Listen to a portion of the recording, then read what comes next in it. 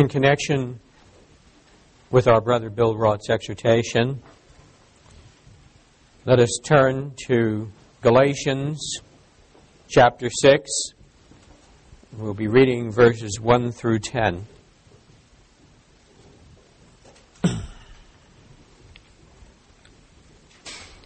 Brethren, if a man be overtaken in a fault, ye which are spiritual, restore such a one in the spirit of meekness, considering thyself, lest thou also be tempted. Bear ye one another's burdens, and so fulfill the law of Christ. For if a man think himself to be something when he is nothing, he deceiveth himself. But let every man prove his own work, and then shall he have rejoicing in himself alone, and not in another. For every man shall bear his own burden. Let him that is taught in the word communicate unto him that teacheth in all good things. Be not deceived. God is not mocked. For whatsoever a man soweth, that shall he also reap. For he that soweth to his flesh shall of the flesh reap corruption. But he that soweth to the Spirit shall of the Spirit reap life everlasting. And let us not be weary in well-doing, for in due season we shall reap if we faint not. As we have therefore opportunity, let us do good unto all men, especially unto them who are of the household of faith. We'll now hear from our brother Bill.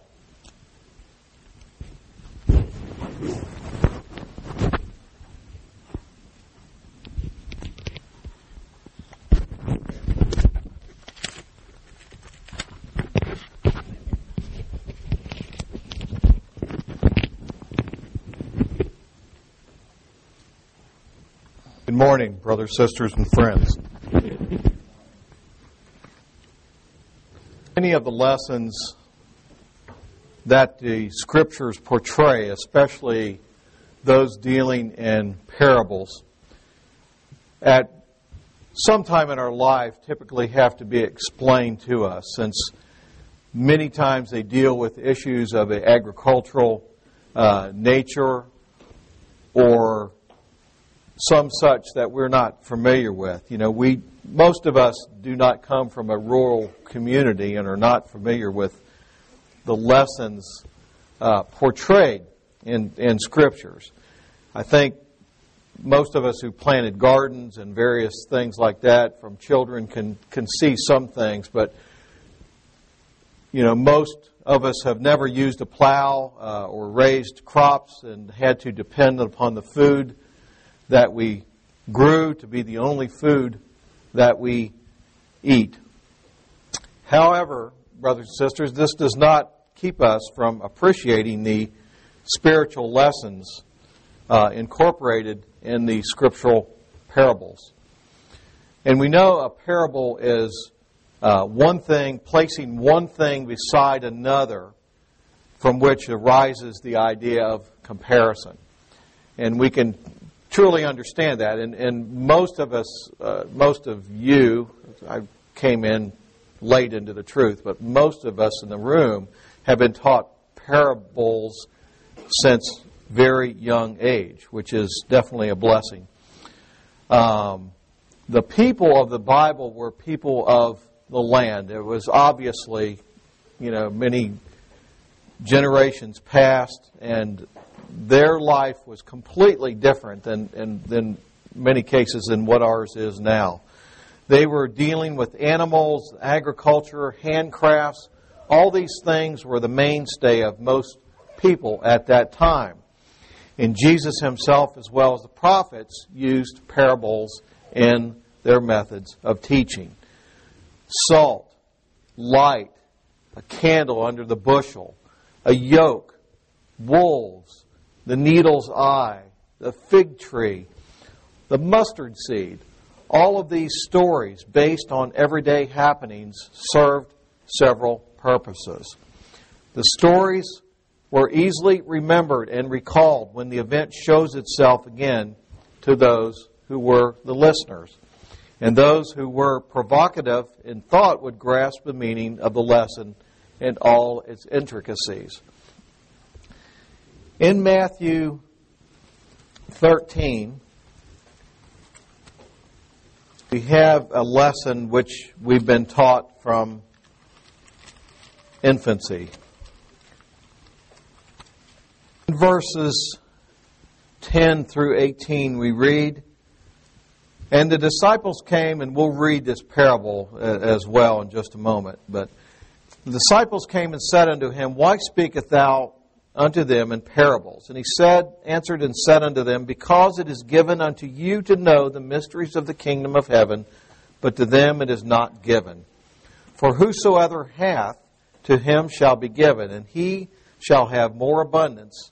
But whosoever hath not, from him shall be taken away even that he hath. Therefore speak I to them in parables, because they see not, and hearing they hear not, neither do they understand. And in them is fulfilled the prophecy of Isaiah, which saith, By hearing ye shall hear, and shall not understand, and seeing ye shall see, and shall not perceive. For this people's heart is waxed gross, and their ears are dull of hearing, and their eyes they have closed, lest at any time they should see with their eyes, and hear with their ears, and should understand with their heart, and should be converted, and I should heal them. But blessed are your eyes, for they see, and your ears, for they hear. For verily I say unto you that many prophets and righteous men have desired to see those things which ye see, and have not seen them, and to hear those things which ye hear, and have not heard them. Hear ye therefore the parable of the sower." In the book Parables of the Messiah, we have this comment. He talks about midway in the second year of ministry, Jesus began to use the parabolic form of teaching more extensively than before. He says, "Primarily the object of teaching is to enlighten. If human teachers fail, they can do no more. They have done what was possible, and the hearers are the losers. But when a teacher sent from God delivers a message, the hearers sustain an added responsibility to God. For God's word has a divine authority and calls for obedience and not criticism. Not everyone, however, has the capacity either to recognize it as God's word or to understand and appreciate its message." And we see that here as well. There were many that didn't get what he was trying to talk, even though they were dealing with these things on a daily basis. The plantings and things that go on in these parables. But the coming of the word has nevertheless made a difference. Those with understanding hearts know more. The unresponsive become more incapable of response. The defiant are accountable, varying in degree, doubtless, and to different judgments in form and time. The parabolic form of teaching provides a test to those who hear. The humble-hearted store it in their minds, and its meaning is understood. The critical, the prejudiced, the bitter, the opposing, by their very attitude, do not take to heart the lesson, and the teaching becomes more misunderstood, and their attitude to the teacher one of great bitterness and antipathy. It says the parables are all taken from familiar objects, yet there is little that is exclusively Jewish about them. Some of them do gain in vividness with a knowledge of local background and customs, yet the meaning of all can be understood without that knowledge. They have the universality that belongs to the one who spoke them. It is easy to forget that he was a Jew, and the stories like him belong to all men, whether Jew or Gentile. So the blessing of having the Scriptures set before us in these particular ways, yet we might have to have a little explained to us, but typically, as we read in this chapter 13, he goes on to explain exactly what he's saying in the parable. So let's go back to Matthew 13 and let's read this parable, one that we're all very familiar with. "He spake many things unto them in parables, saying, Behold, a sower went forth to sow. And when he sowed, some seeds fell by the wayside, and the fowls came and devoured them up. And as we read this, you can actually see in your mind's eye, the man with the bag. I mean, we've all seen these images. The man with a bag on his side, the satchel reaching in and grabbing a handful of seeds and strewing them in a fashion to broadcast them around in the field. Some fell upon stony places where they had not much earth, and forthwith they sprung up because they had no deepness of earth. And when the sun was up, they were scorched because they had no root and withered away. And some fell among thorns, and the thorns sprung up and choked them. But other fell into good ground and brought forth fruit, some 100-fold, some 60-fold, and some 30-fold. He goes on to explain, as we read, the meaning of the parable to his disciples later on. The meaning to us is quite clear after the explanation by Christ, and one that we can relate to. The seed is the Word of God. The fowls are sin's flesh, the wicked one.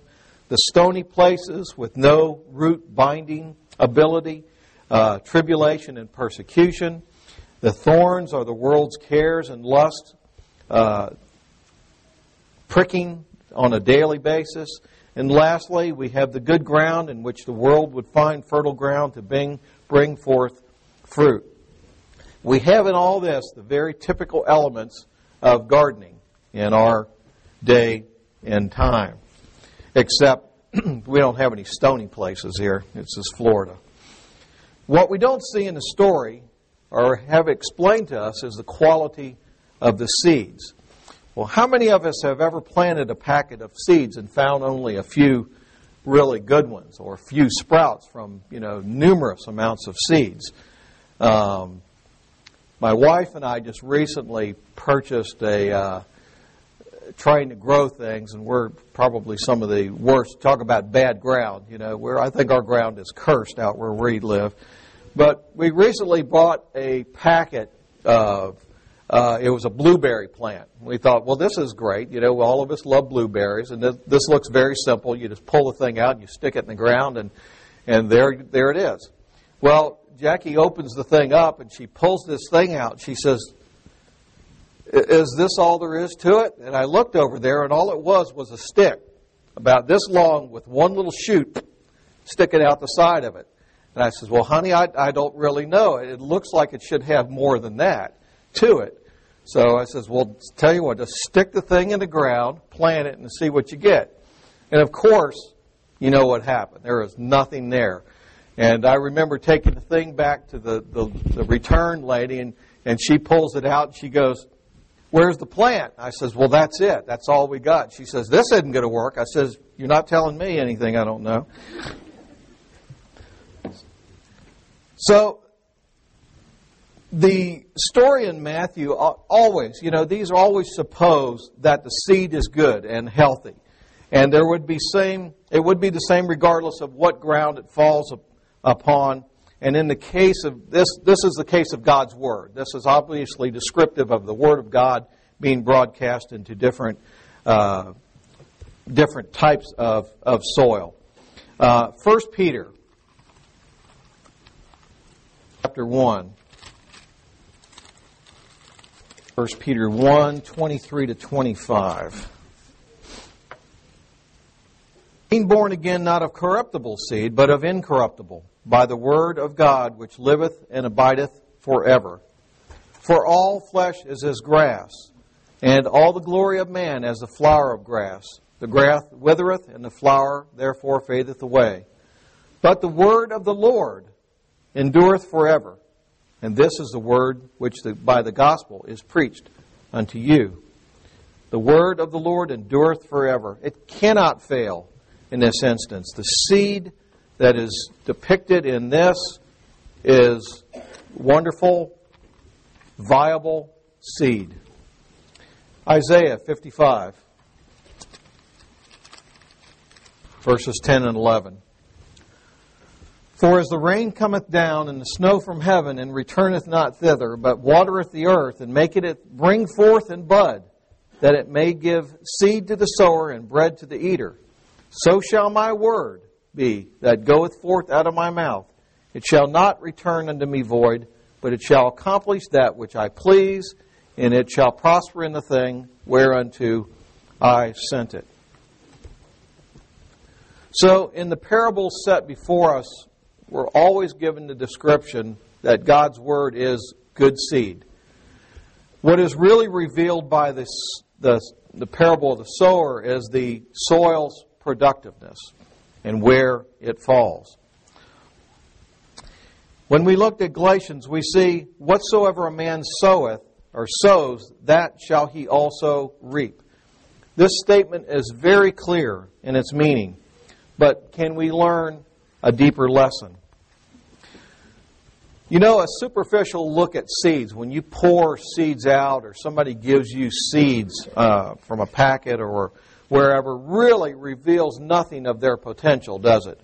Unless we know exactly what it is and what it's going to blossom into. If you'd never seen a seed before, you would look at this little dried bit of nothing, some almost too small to see, and think, well, this is just something, this is just a piece of dirt or a piece of whatever. But if you place them into damp earth and take care of them, an incredible event happens. Life. Plant struggling, pushing up, growing into a plant. It shoots forth a bud that will sprout leaves and blooms that will fall away and reveal a tiny pod.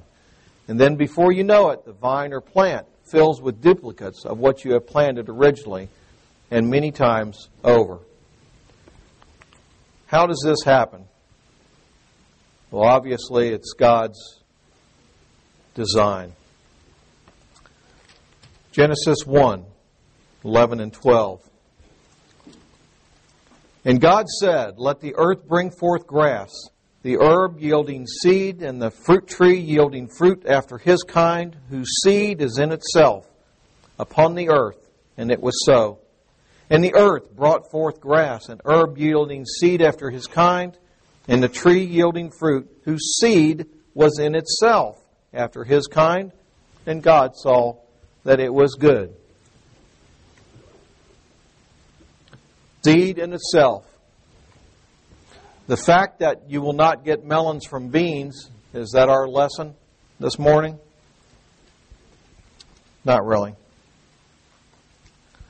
In our reading, Paul tells us, he that sows to the flesh shall of the flesh reap corruption. He that soweth to the Spirit shall of the Spirit reap life everlasting. We understand this, do we not?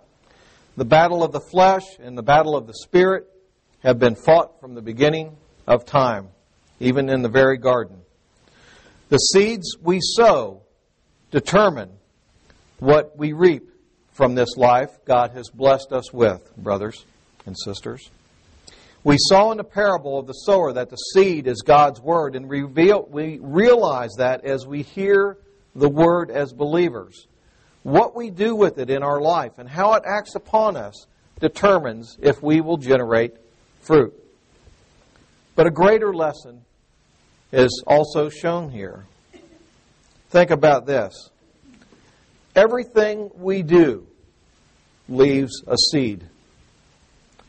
And all of our life, we are leaving behind a trail of plantings that we, if we live long enough, are someday going to mature, and we will have to live with the fruit that it produces.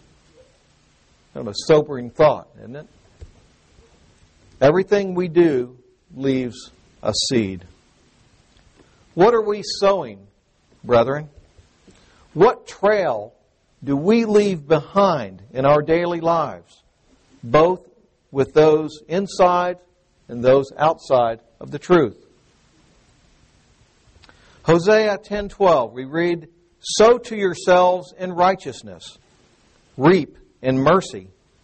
Break up your fallow ground, for it is time to seek the Lord, till He come and rain righteousness upon you.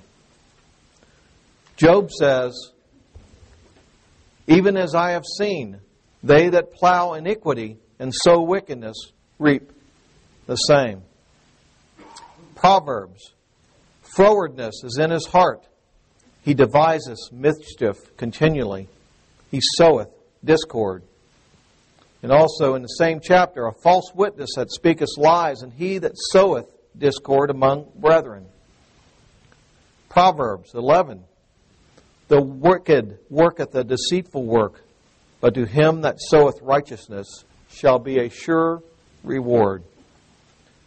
Proverbs 16. A froward man soweth stripes, and a whisperer separateth chief friends. 2 Corinthians 9. But this I say, he which soweth sparingly shall reap also sparingly, and he which soweth bountifully shall reap also bountifully. Let's turn to Proverbs 22. 9 verses. When thou sittest to eat with a ruler, consider diligently what is before thee. Oh, sorry. I'm in the wrong chapter. A good name is rather to be chosen than great riches, and loving favor rather than silver and gold. The rich and poor meet together. The Lord is the maker of them all. A prudent man foreseeth the evil and hideth himself, but the simple pass on and are punished. By humility and the fear of the Lord are riches, and honor and life. Thorns and snares are in the way of the froward. He that doth keep his soul shall be far from them. Train up a child in the way he should go, and when he was old, he will not depart from it. The rich ruleth over the poor, and the borrower is servant to the lender. He that soweth iniquity shall reap vanity, and the rod of his anger shall fail. He that hath a bountiful eye shall be blessed, for he giveth of his bread to the poor. Revelation 14. And I heard a voice from heaven saying unto me, Write, Blessed are the dead which die in the Lord from henceforth. Yea, saith the Spirit, that they may rest from their labors, and their works do follow them. Just as the seeds that we plant in our life, and it doesn't always have to be our attempt at spreading the Word of God like is in the parable in Matthew. It could be anything that creates an event that affects the truth. Their works do follow them. 1 Corinthians 3, 13 and 14. Every man's work shall be made manifest, for the day shall declare it, because it shall be revealed by fire, and the fire shall try every man's work of what sort it is. If any man's work abide, which he hath built thereupon, he shall receive a reward.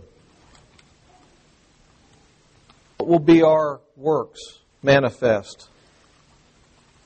What will be our crops grown? Matthew 7, starting at verse 15. Beware of false prophets, which come to you in sheep's clothing, but inwardly they are ravening wolves. For you shall know them by their fruits.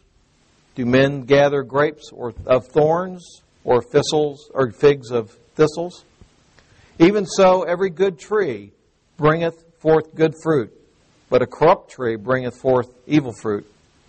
A good tree cannot bring forth evil fruit, neither can a corrupt tree bring forth good fruit. Every tree that bringeth not forth fruit, good fruit, is hewn down and cast into the fire. Wherefore, by their fruits ye shall know them. Why is it so vital that we fully absorb this principle that as we sow, also shall we reap? Because there is a time of harvest for life itself. As a type in Scriptures, we are showed that there is a period of 6 days of man's rule, and then cometh the seventh day of rest. Harvest or death could come for us at any time, but the true harvest of God could come at any time as well. There is a time limit for our service to Yahweh. The lessons deity has given us in the Word of God from the very beginning of Scripture shows us that we are held accountable for our own life, for what we have sown while we have lived it. Sow to the flesh. Let it have dominion over your life, and it will have dominion for all eternity. Sow to the Spirit. Let the Spirit of Christ rule in your hearts, and the Spirit will yield fruits after its kind. Galatians 5, and at verse 13. For brethren, you have been called unto liberty. Only use not liberty for an occasion to the flesh, but by love serve one another. For all the law is fulfilled in one word, even in this, thou shalt love thy neighbor as thyself. But if ye bite and devour one another, take heed that ye be not consumed one of another. This I say then, walk in the Spirit, and ye shall not fulfill the lust of the flesh. For the flesh lusteth against the Spirit, and the Spirit against the flesh, and these are contrary the one to the other, so that ye cannot do things that ye would. But if ye be led of the Spirit, ye are not under the law. Now the works of the flesh are manifest, which are these: adultery, fornication, uncleanness, lasciviousness, idolatry, witchcraft, hatred, variance, emulations, wrath, strife, seditions, and heresies, envyings, murders, drunkenness, revellings, and such lot, of the which I tell you before that I have told you in time past, that they which do such things shall not inherit the kingdom of God. But the fruit of the Spirit is love and joy, peace, long-suffering, gentleness, goodness, faith, meekness, and temperance. Against such that there is no law.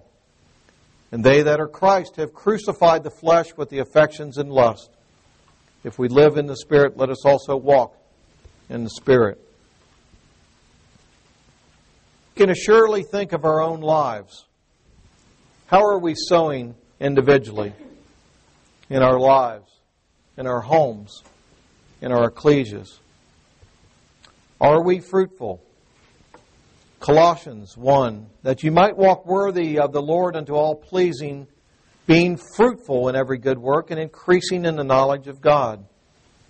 2 Peter chapter 1, verses 4 through 6, whereby are given unto us exceeding great and precious promises, that by these ye might be partakers of the divine nature, having escaped the corruption that is in the world through lust. And beside this, giving all diligence, add to your faith virtue, and to virtue knowledge, and to knowledge temperance, and to temperance patience, and to patience godliness. And to godliness brotherly kindness, and to brotherly kindness charity.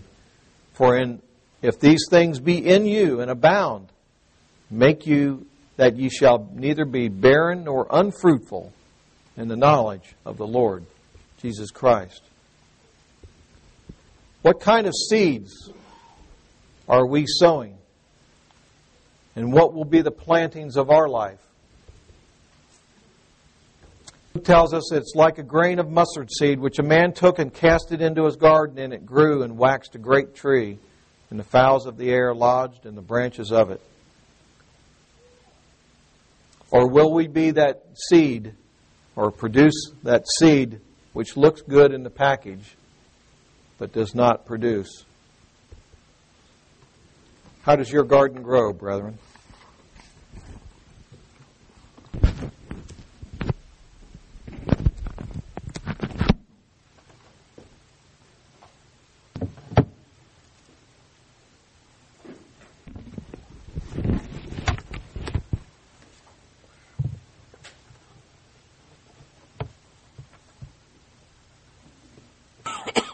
Let us continue.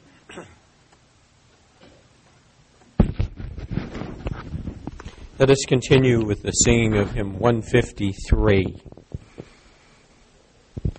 By Christ redeemed and Christ restored, we keep the memory adored, and show the death of our dear Lord until he come. Hymn 153.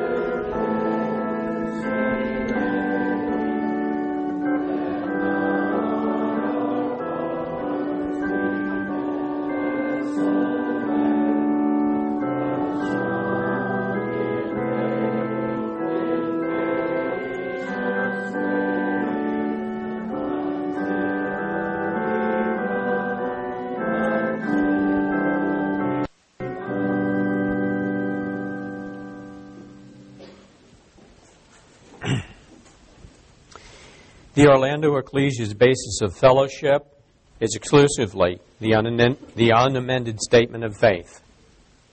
And we welcome those who believe and adhere to those doctrines and commandments that are stated therein.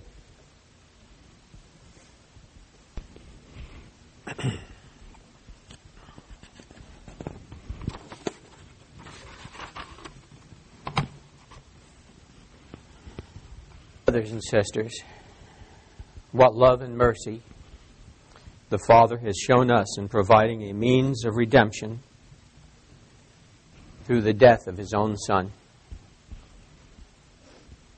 The beginning in the garden, we see His and starting to unfold with the typical lamb slain to provide a covering for sin.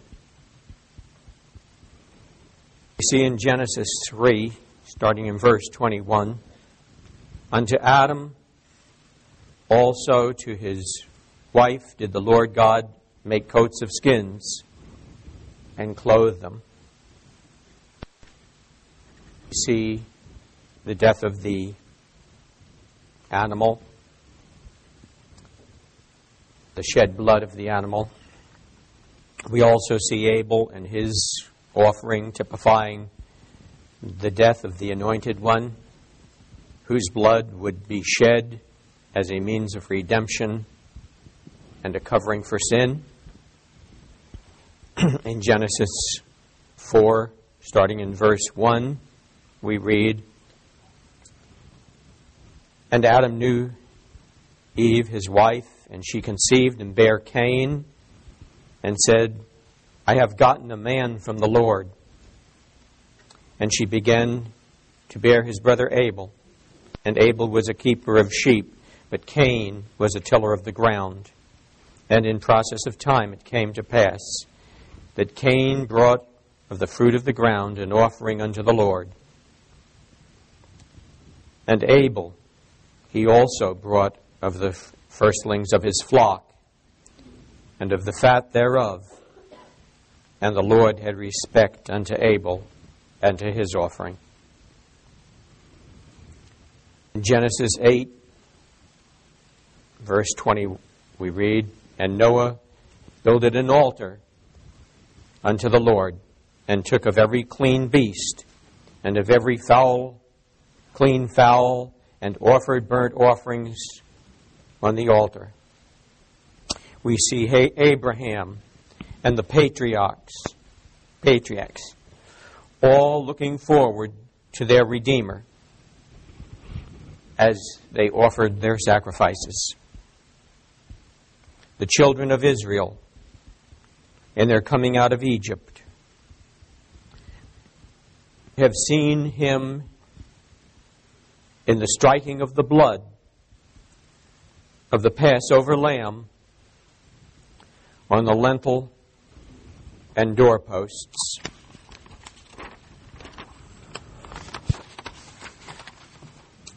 In Exodus 12, starting in verse 5, we read, Your lamb shall be without blemish, a male of the first year. Ye shall take it out of the sheep or of the goats, and ye shall keep it up until the 14th day of the same month, and the whole assembly of the congregation of Israel shall kill it in the evening. And they shall take of the blood and strike it on the two side posts and the upper door post of the house, wherein they shall eat it, and they shall eat the flesh in that night, roast with fire and unleavened bread, and with bitter herbs they shall eat it. In the encampment in the wilderness, we see the many animals offered. We see the tabernacle and all its furnishings, the altar, the ark with its mercy seat, all foreshadowing the coming Redeemer, the sacrificial Lamb of God that would take away the sins of the world. And in 1 Corinthians 5, verse 7, we see Jesus as the anointed, as the Passover lamb. 1 Corinthians 5, 7, we read, Purge out therefore the old leaven, that ye may be a new lump, as ye are unleavened. For even Christ, our Passover, is sacrificed for us. And in John 1, beginning at verse 28, we read, The next day John seeth Jesus coming unto him, and saith, Behold, the Lamb of God, which taketh away the sin of the world. And in 1 Peter 1, starting in verse 18, we read,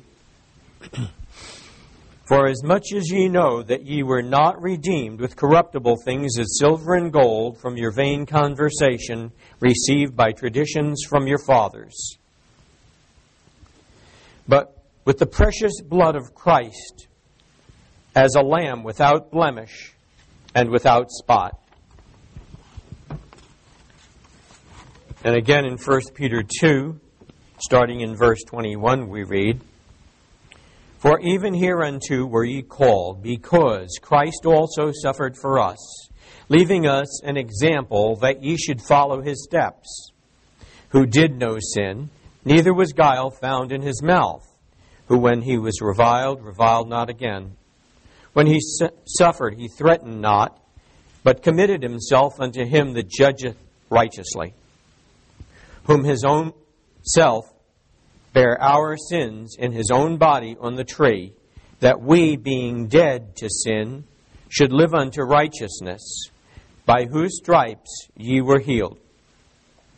For ye were as sheep going astray, but are now returned unto the shepherd and bishop of your souls.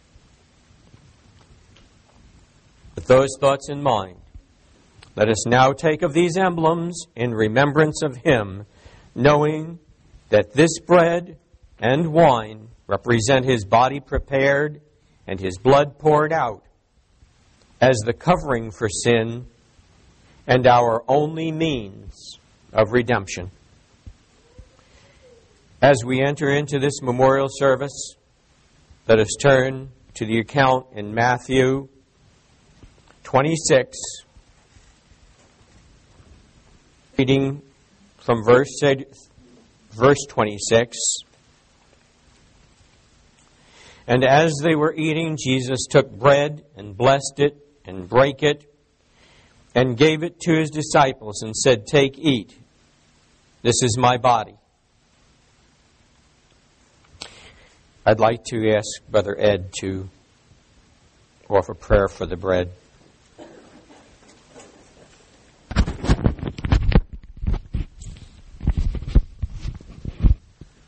Almighty, great, and ever righteous Father, even Yahweh, we humbly bow before you to thank you for the blessing that you have given us in thy Son. Father, as we partake of this bread, we cannot help but remember that this is unleavened bread. There is no leavening agent in it.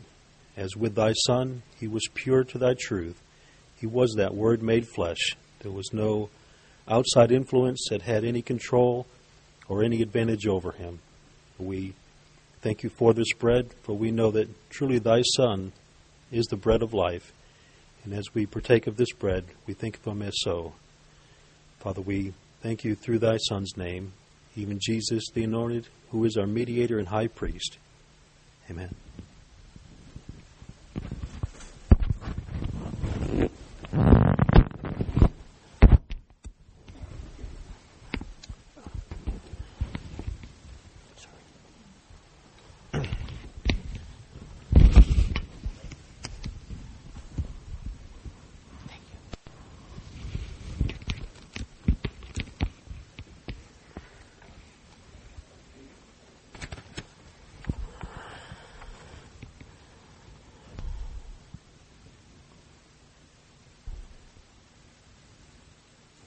And he took the cup and gave thanks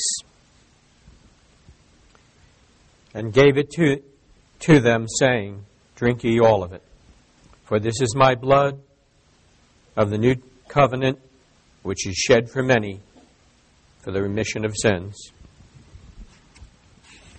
I'd like to ask Brother Sid to offer prayer for the wine.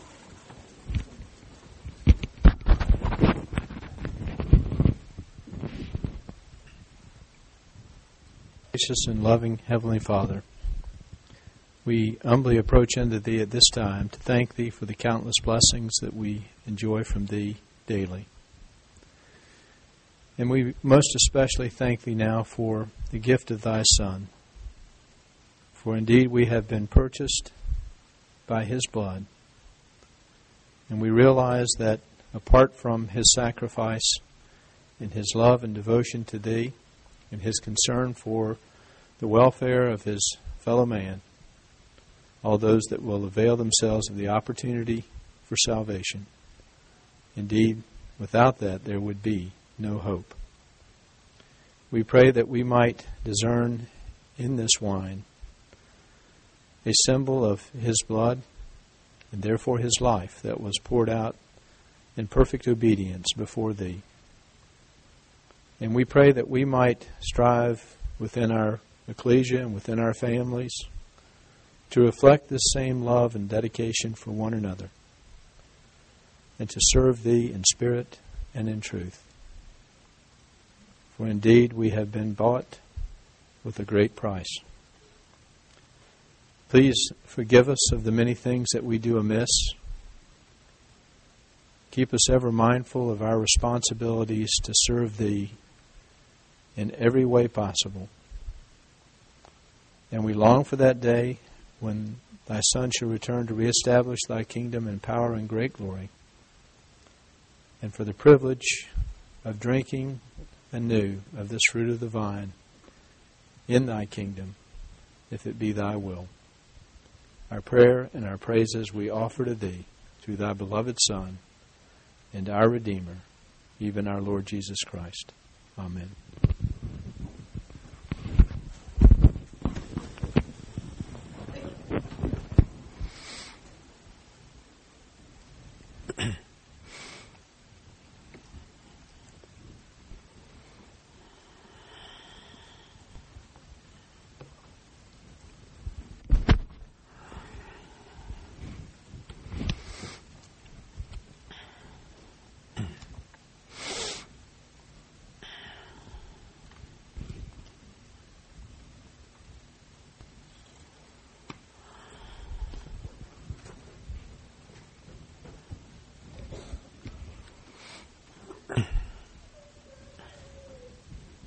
Let's close with the singing of hymn 223.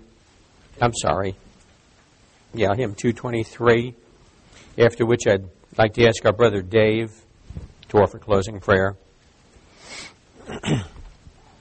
Fair waved the golden corn in Canaan's pleasant land, when full of joy some shining morn went forth the reaper band. Hymn 223.